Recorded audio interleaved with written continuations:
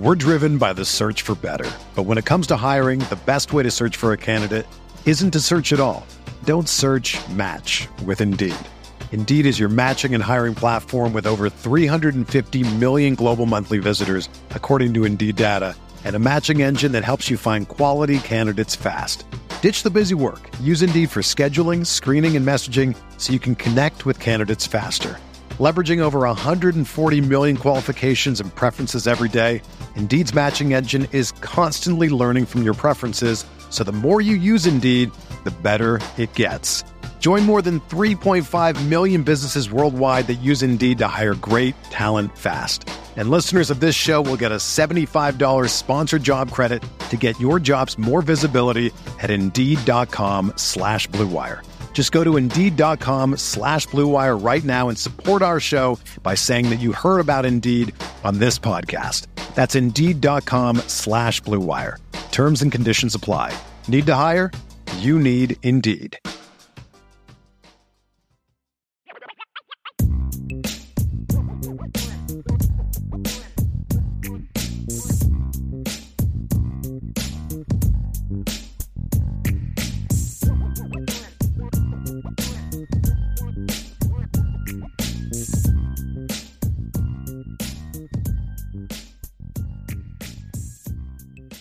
The first bit of news that we're going to get into is Notre Dame was ranked number 5 in the preseason USA Today coaches poll. It is the highest preseason ranking for Notre Dame since 2006, when the Irish were ranked 3rd. That was obviously Brady Quinn's final season. And I think, Ryan, it's the 4th straight year that Notre Dame has been in the preseason top 10. They were 7th last year.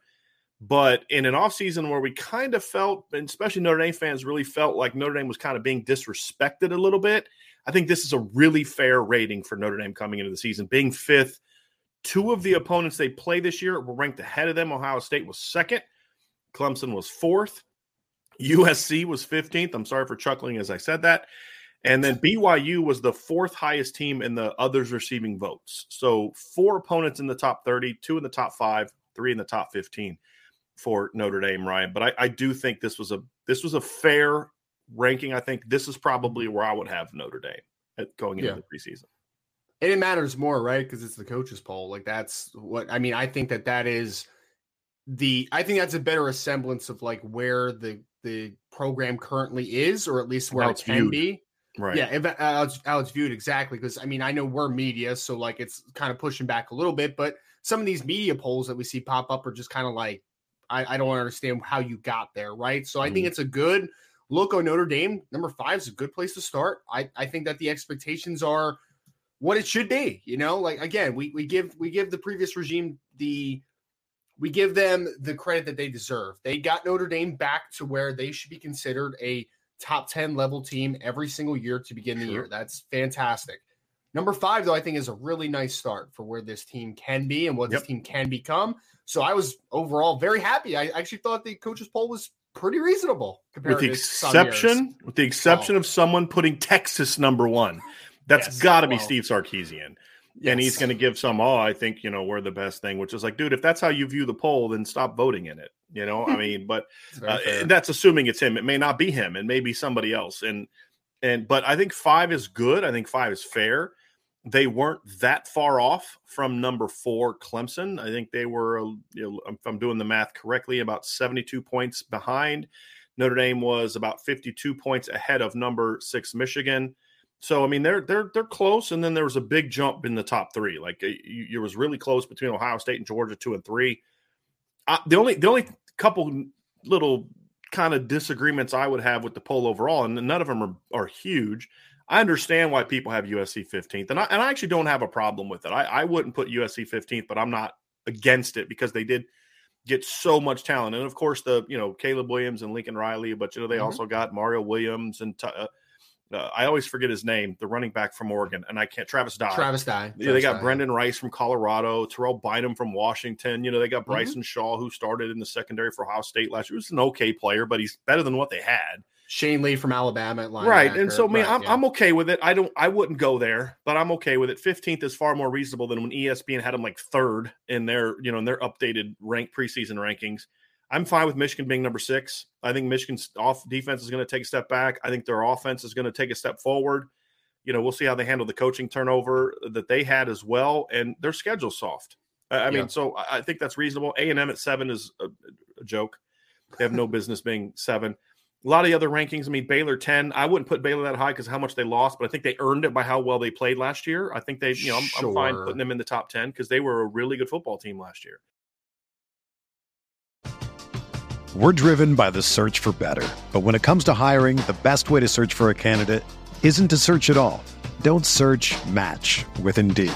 Indeed is your matching and hiring platform with over 350 million global monthly visitors, according to Indeed data, and a matching engine that helps you find quality candidates fast. Ditch the busy work. Use Indeed for scheduling, screening, and messaging so you can connect with candidates faster.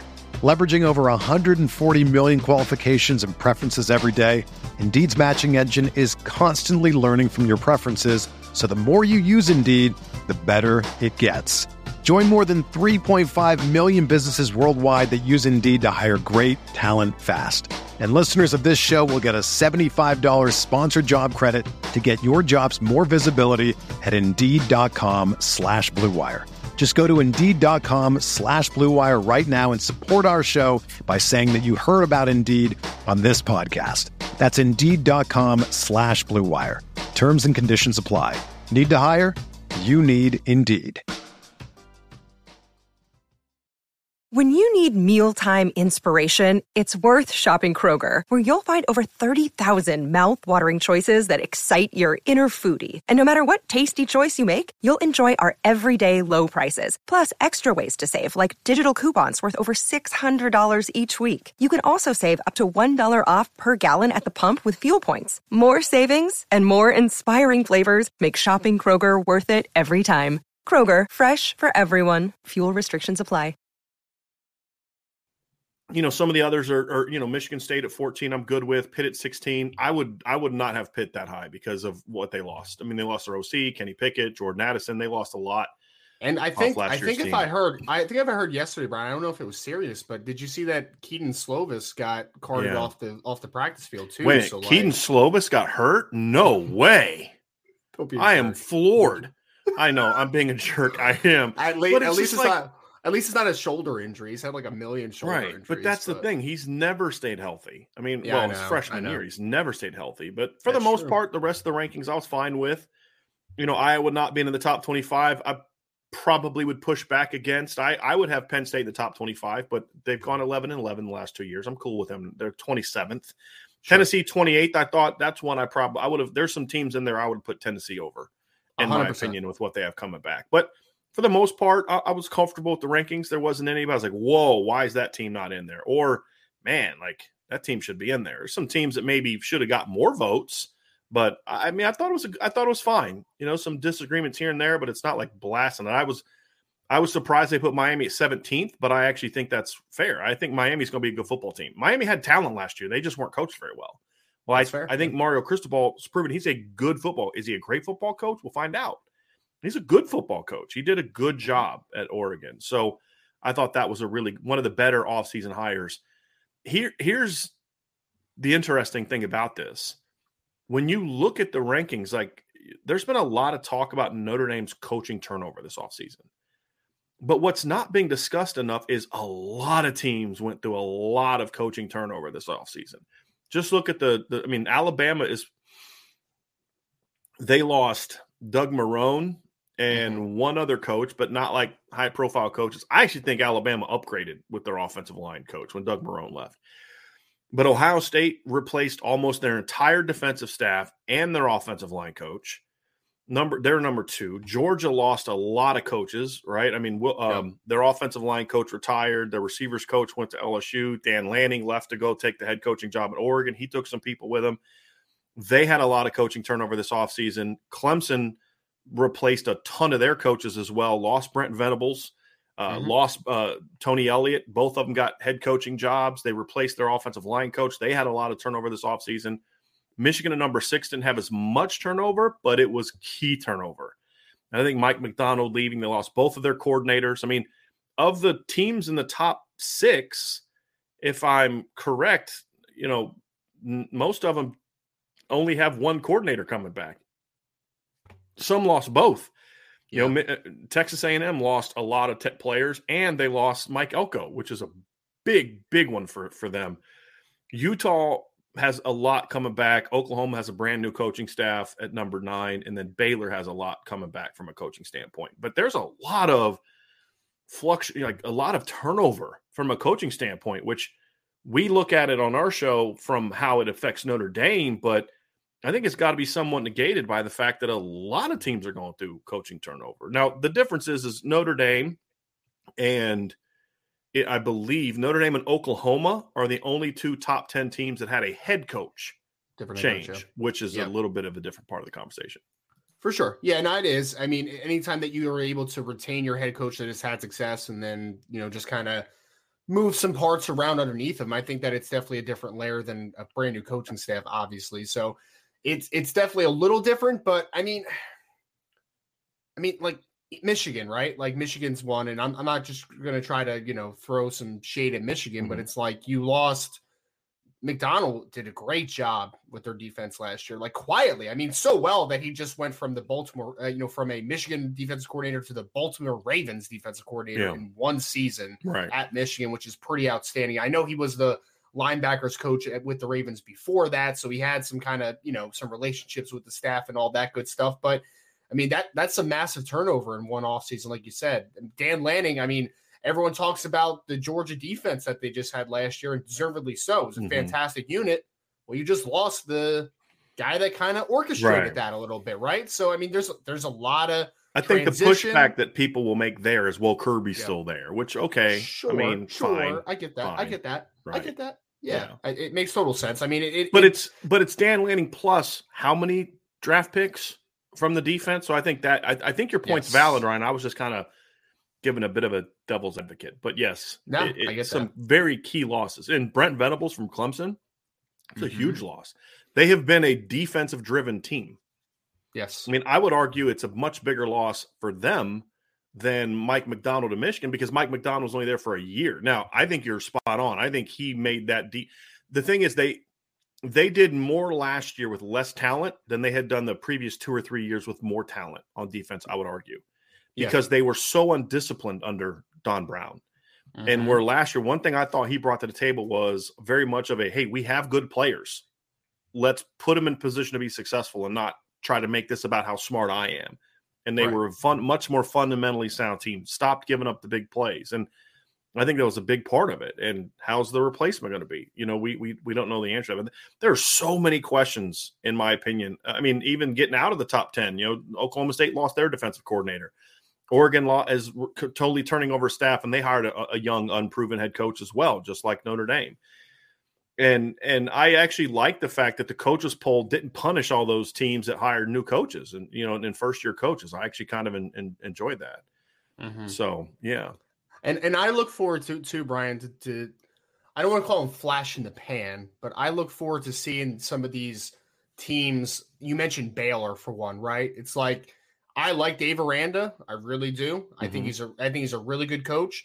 But man, that season that Baylor just kind of had, that screams potential regression pretty quickly. With how much they lost in one offseason. I think they'll be good long term, but you just can't convince me that Baylor's going to lose so much talent in one offseason. They're just going to reload. Like, they're not to an Alabama or Georgia level, obviously, in that department. Like, that's going to be a lot of turnover. I mean, they lost leading tackler Terrell Bernard. They lost their best maybe defensive player in a Jalen Petrie. They lost both running backs, Abram Smith. They lost their wide receiver. Abram Smith. They lost their top 2 receivers because the other kid transferred to Colorado, right? I think the top 3, because even that kid that transferred from the Ivy League or kid, whatever it was, I'm pretty sure he's gone too. Okay. I actually heard this. I heard this stat yesterday about Baylor. Their leading returning receiver is Ben Sims, who was their tight end last year. Their leading returning wide receiver, if you don't count Josh Fleeks, who's kind of a running back wide receiver hybrid, had 1 reception last year. So they have complete turnover of that offensive unit. And they have that quarterback, Blake Shapen, I think his name is, that took over. Started the Big 12 title game, actually. Yeah. So started the Big 12 title game and then played in the bowl game. He's going to be the starter now. And he's a question mark for now. I mean, like, Yeah. I liked some of the stuff he did in the Big 12 title game. I thought he had a pretty nice game, but there's a lot of turnover for a team that has kind of, I mean, for now, they're a flash in the pan for a year until we see if there's consistency on that end. Yeah, because they were, 2-7 the year before, right? And that was his first year. So, but my whole thing is if you're going to say that about them, I think you need to make a similar argument about Michigan State. Bad team the first year under a new head coach, lost a lot from last year's team. But that's what makes it interesting. I'll ask you this, Ryan, before we kind of wrap this part of the subject up. Yep. How much do you put on what a team accomplished the year before? Because I think this is the hard part of doing a preseason ranking. I think that you need to try to project what you think a team will be. Sure. But I also believe that there's a level of last year has to matter to a degree as well. And you know, for example, like for me, there's only been one time in recent seasons where I wouldn't put the defending champ number one. I would have had Georgia number one simply because I know they lost a lot, but you and I would look at their roster and say, but they got a lot coming back. And they had a lot of injuries last year, which meant guys got playing time that otherwise wouldn't have got playing time. You know, not having George Pickens last year hurt them last year at times, but it's going to help them this year because a lot of guys got playing time that wouldn't have otherwise got playing time. Helped Bama, too, because it allowed Jermaine Burton to break out. Now he's going to Bama. Sure. I'm a big believer that the champ is still the champ unless there's crazy turnover. I'm not going to argue with Georgia not being one, though. I would have put him one, but I'm not going to argue with that because it's very similar to what 2019, where LSU has this tremendous run. I wouldn't have put LSU number one the next year. They lost all those draft picks, plus they lost a lot of the coaches. The difference between Georgia and LSU, however, is Georgia's been a really good team every year. LSU was kind of a mess until that 1 year, and then they went back to being a mess.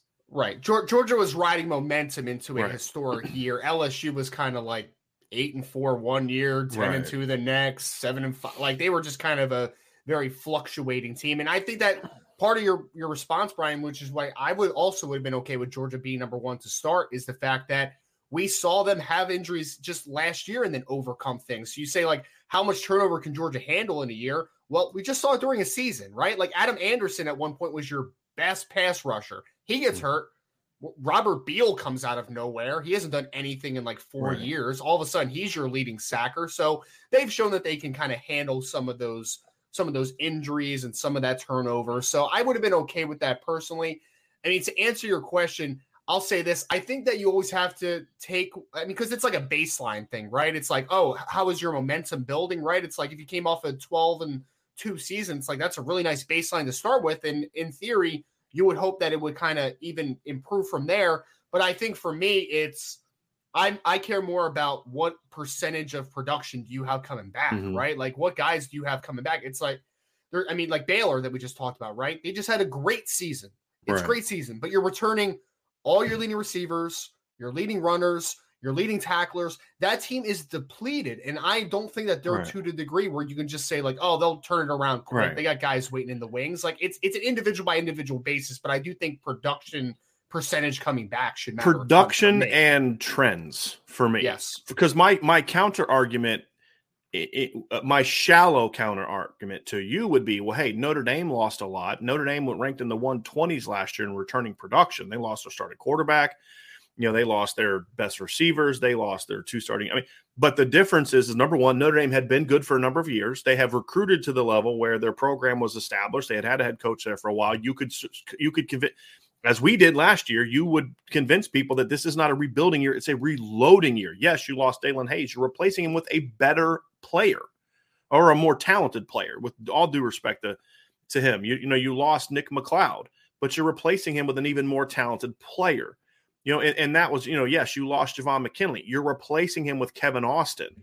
And so you can't make that argument for Baylor yet because Dave Aranda is just going into his third year. His first full recruiting class are going to be sophomores this year. His first partial recruiting class is only going to be juniors this year.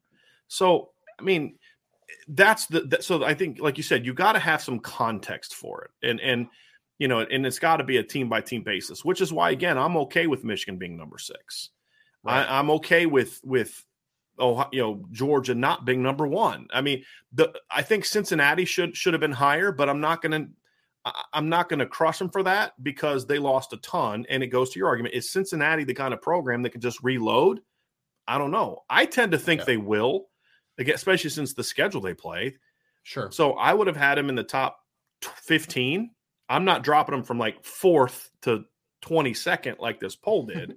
I think it's more of a group of 6 kind of, they're not in the Big 12 yet. It's kind of a group of 5, disrespect. But, I mean, they did lose a lot, and they fit under your category of, but is that the kind of program that can just reload the way that Notre Dame? They're not going to reload with Sauce Gardner the way that, Alabama or Georgia or Notre Dame might when they lose a stud. It's just a different animal. So it was, but again, overall, Ryan, I thought they were fair rankings, and it's going to be interesting to see them play out. And I'll tell you what, it's going to create some really fun early season matchups. Yep. You're going to have number 2 versus number 5 in the opener. And then I think a week later, you have Georgia and Oregon are supposed to play, which is a 3 versus 12 matchup.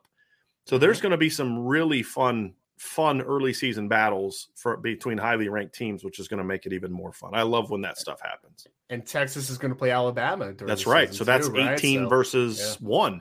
That'll be in what, week 2 or week 3? I forget when that one will be. I can't remember exactly, but yeah, it's somewhere around that ballpark. It's going to be fun, man. I mean, like you said, I think it's more than anything, Brian. It's just some teams are going to have the bullseyes on their back early on, and then it's going to be the teams that are going to try to prove that they can have some sustainability at that spot. I mean, can Baylor do what they did again? We keep mentioning. I think about, the Michigans of the world. Can they sustain what they did last year? There's a lot of question marks for me, and I'm looking forward to seeing it because I do think there is a lot of uncertainty about, some sustainability for some teams. And I'm interested to see, because I've seen somebody in the chat a couple of times saying that they think Georgia's going to regress. I want to see how much, if any, is that regression, right? I mean, they'll regress, but does that mean that they regress? Because here's the thing. If they make the playoff and lose in the semifinals, that's regression. I mean, the only way they can't regress is by not winning the title again. So the question then is, how much regression will it be? Will it be a 10-2 season? Will it's an 11-1 with I mean, that's going to be the interesting thing. I do think Georgia's going to regress for 2 reasons. I don't think they're going to be as good as they were last year overall. And I think other teams are going to get better, so and their schedule's a little bit different, and so I do agree that Georgia's going to regress, but I still think Georgia's going to be a top 5 to 8 program at worst this year. When you look at their schedule, I don't see a lot of games where I'm like, oh, yeah, they're going to lose that one for sure. I mean, there's games in their schedule where you can say, okay, I could see them losing that. Sure. But I could have made that argument last year as well. So, I think Georgia's going to be pretty good. I mean, you look at their season, their toughest road game is probably at Kentucky. They don't get Alabama in a crossover, which they hardly ever get Alabama in a crossover. They don't get Texas A&M in a crossover. They don't get LSU in a crossover. Their crossover games against the West are against Auburn and Mississippi State. I mean, so the schedule's set up well for Georgia as well. And I'm really curious to see how that opener goes against Oregon.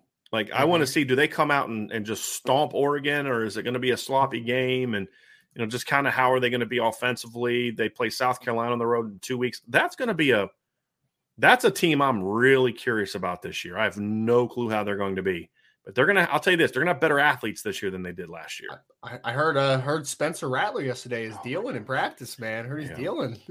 He'll be fine. I mean, he'll be fine. We had him as a top 15 quarterback. It's just some of the hype on him, it just gets annoying. So if there's one team, Ryan, and I didn't give you a heads up on this, if there's one team that you look at and say, that's not in the top 25 that you would say, if we're sitting here in a because we're going to do an Irish breakdown top 25, is there one team that you would look at and say, that team, to me, I am pounding on the table that team has to be in the top 25? Would there be that team for you? This is the story of the one. As head of maintenance at a concert hall, he knows the show must always go on. That's why he works behind the scenes, ensuring every light is working, the HVAC is humming, and his facility shines. With Grainger's supplies and solutions for every challenge he faces, plus 24/7 customer support, his venue never misses a beat. Call quickgrainger.com or just stop by. Grainger, for the ones who get it done. Yeah, I mean, you mentioned them already, but Tennessee's my team. Would you say they were at 28, right? I think on the list. Or yes, something like that. third in the most received, but they weren't really close to being in. They were almost 100 points behind Houston, who was 25th. I'll say this, man. That team has a lot of talent coming back, and they were a tough out last year. So I think they're going to take a step forward. I mean, you had your quarterback back in Hendon Hooker, running back Jabari Smalls back, Cedric Tillman at wide receivers back, who was a dog last year. Defensively, you have Byron Young, Tyler Barron coming back at defensive end. There's a lot back from this Tennessee team. Your best offensive lineman, Darnell Wright's back for another year. So I think year that two of their system. Right, that matters. Their system under Josh Heupel. Yeah, I think that team has a lot of talent coming back. And I honestly, again, I know some people are going to say like, oh, maybe last year was a little bit of an admiration and they come back to reality a little bit offensively. But I think that they have a lot of makings of being a really tough team again this year. So I wouldn't be surprised if they eke out a couple victories in the SEC this year where you're just kind of like, oh, okay, Tennessee actually is back, man. Like they're here to stay a little bit. So I like the roster they have coming back. I think they have a lot of production coming back. I really do like what the Volunteers could do this year. I think their schedule sets up favorably as well. You know, they get Pitt on the road early, which they should beat Pitt. I mean, Pitt loses a ton. They should win that game. They get Florida at home. Then they have a bye week. They play at LSU. They get Alabama at home. They get Kentucky at home. They get Missouri at home. You know, they got to play LSU on the road and then Georgia on the road. But, like, it's almost one of those things where, like I've said, I would rather play a team like that on the road and then get somebody that's more beatable at home, you know, in that scenario. So it's going to be a challenging schedule. I mean, you play Florida and the teams in the East. You get Alabama to crossover, which is always the case because they have one of those traditional non-division rivals, which I wish they, you know, I enjoy those. They get Missouri at home. They play at South Carolina and at Vanderbilt. I mean, it works out kind of favorably to me for them to have a bounce back season. So yes, I would have I would have Tennessee in the top 25. I think the team that I would probably pound on the table probably a little bit more would be would either be, I would take one of the Big Ten teams, either Iowa or Michigan, Iowa or Penn State, and I'd probably go. Iowa just win 10 games. They just won 10 games. Yeah, they just won the West, right? They didn't lose a lot from that team. You know, I mean, they've got a decent amount of players coming back, which we've talked about. I don't understand why they weren't getting more love. I mean, look, my prediction for the team that wins the Big Ten West is Nebraska. There's no way I'm putting Nebraska in the preseason top 25. That was kind of more of like, hey, let's kind of have a fun and project, you know, but Iowa was our number 2. And when you look at their schedule, there's no Ohio State, there's no Michigan, there's no Michigan State. Their only real tough crossover game, in my opinion, is Penn State. And then the rest of their schedule is they got Iowa State on the road. Iowa State loses a ton, and Iowa State has not been great against Iowa recent seasons. They get Kent State and Colorado State. They play at Maryland, home against Purdue, at Wisconsin, be tough, at Northwestern, win, and then they get Minnesota and Illinois at home before they go at Nebraska. Oh, I'm sorry. That was last year's schedule. I'm reading last year's schedule because I was going over it. So, excuse me. They play Iowa State at home this year. They get Michigan, but there's no Penn State, there's no Michigan State, there's no Ohio State. They get Wisconsin at home. Oh, they play at Ohio State, excuse me. They get Wisconsin at home. They get Nebraska at home. They play at Purdue, who's I think is going to be down this year, and then at Minnesota, who's going to be a good team. So their schedule, as we talked about in our Big Ten show a couple weeks ago, is not easy at all, but there are some things that work for their favor. Like I said, if you're going to play a team that you know is going to beat you no matter where they play, I'd rather get them on the road. And that's true this year with Ohio State.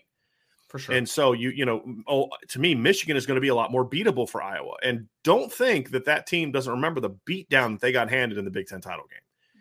They're going to be ready for that one because they got a beat down in the Big Ten title game by Michigan. Well, you get Michigan at home now this year, which is going to make it really interesting. But I would have them in the top 25. I would probably drop out. Honestly, I'd probably drop out.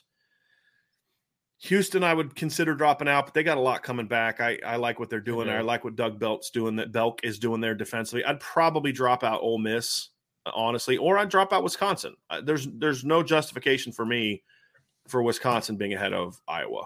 What do you mean? Graham Mertz is back again. Yeah, I can't see it. Yeah, I can't see it. I mean, they were a better – I know Wisconsin won the head-to-head, but Iowa was the better team last year. They had the better record by a couple games.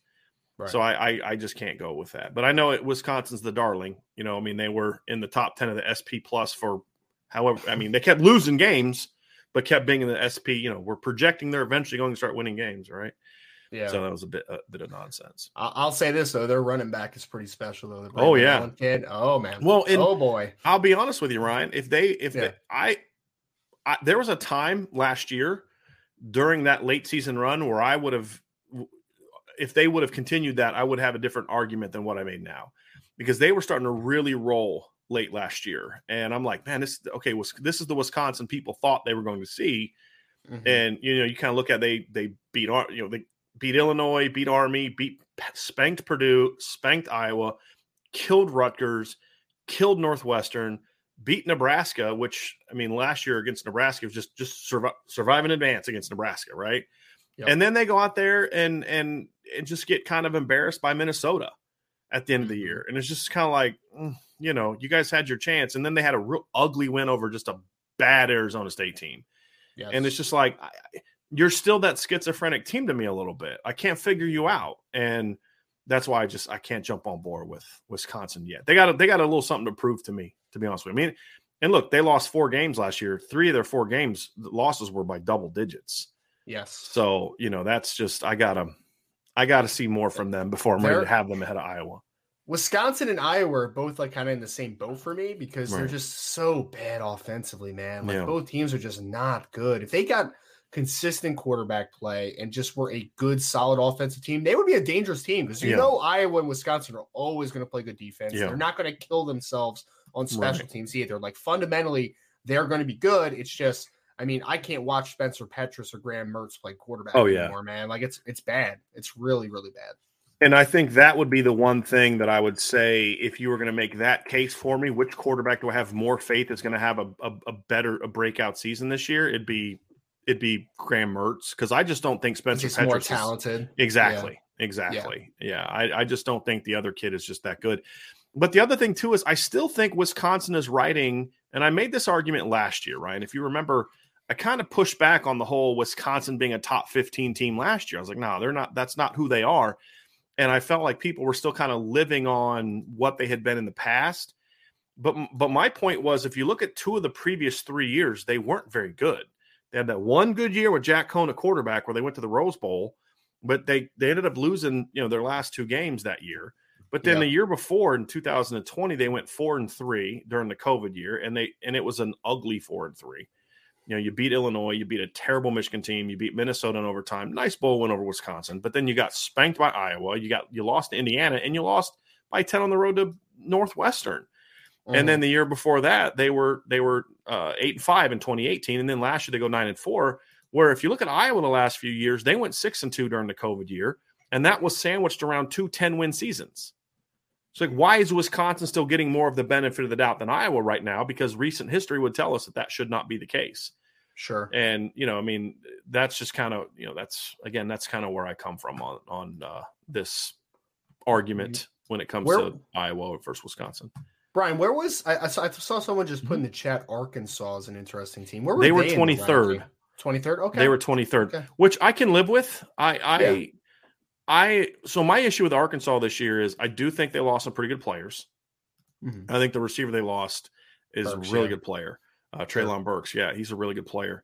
Their schedule is tough, I think. Mm-hmm.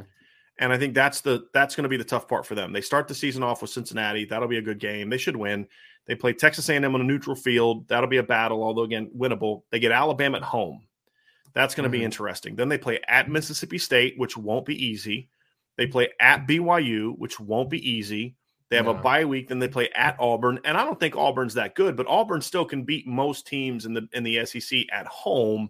They'll still have talent. Right. I mean, as bad as they were last year, they should have beat Alabama. I mean, they outplayed Alabama for 59 minutes last year. If Tank Bigsby didn't run out of bounds 2 times down the stretch, they beat that. They win that game. That's right. Notre Dame probably makes the playoff if that happens. Like, freaking Tank. And then you kind of go to, they got Liberty at home, so W. Then they got LSU at home, that's a W. Ole Miss at home. I'm curious to see what Ole Miss is going to be this year. Jackson Dart, we're going to find out if that hype is legit or not. They had a tight end from USC transfer, and Michael Trigg is also a good football player. They're going to have some talent coming back, right? Their run game still should be pretty good. Mm-hmm. And then they play at Missouri. And Missouri's either going to be ascending at that time or they're going to be a dumpster fire at that time. And they're going to be one of the two, I think. Yep.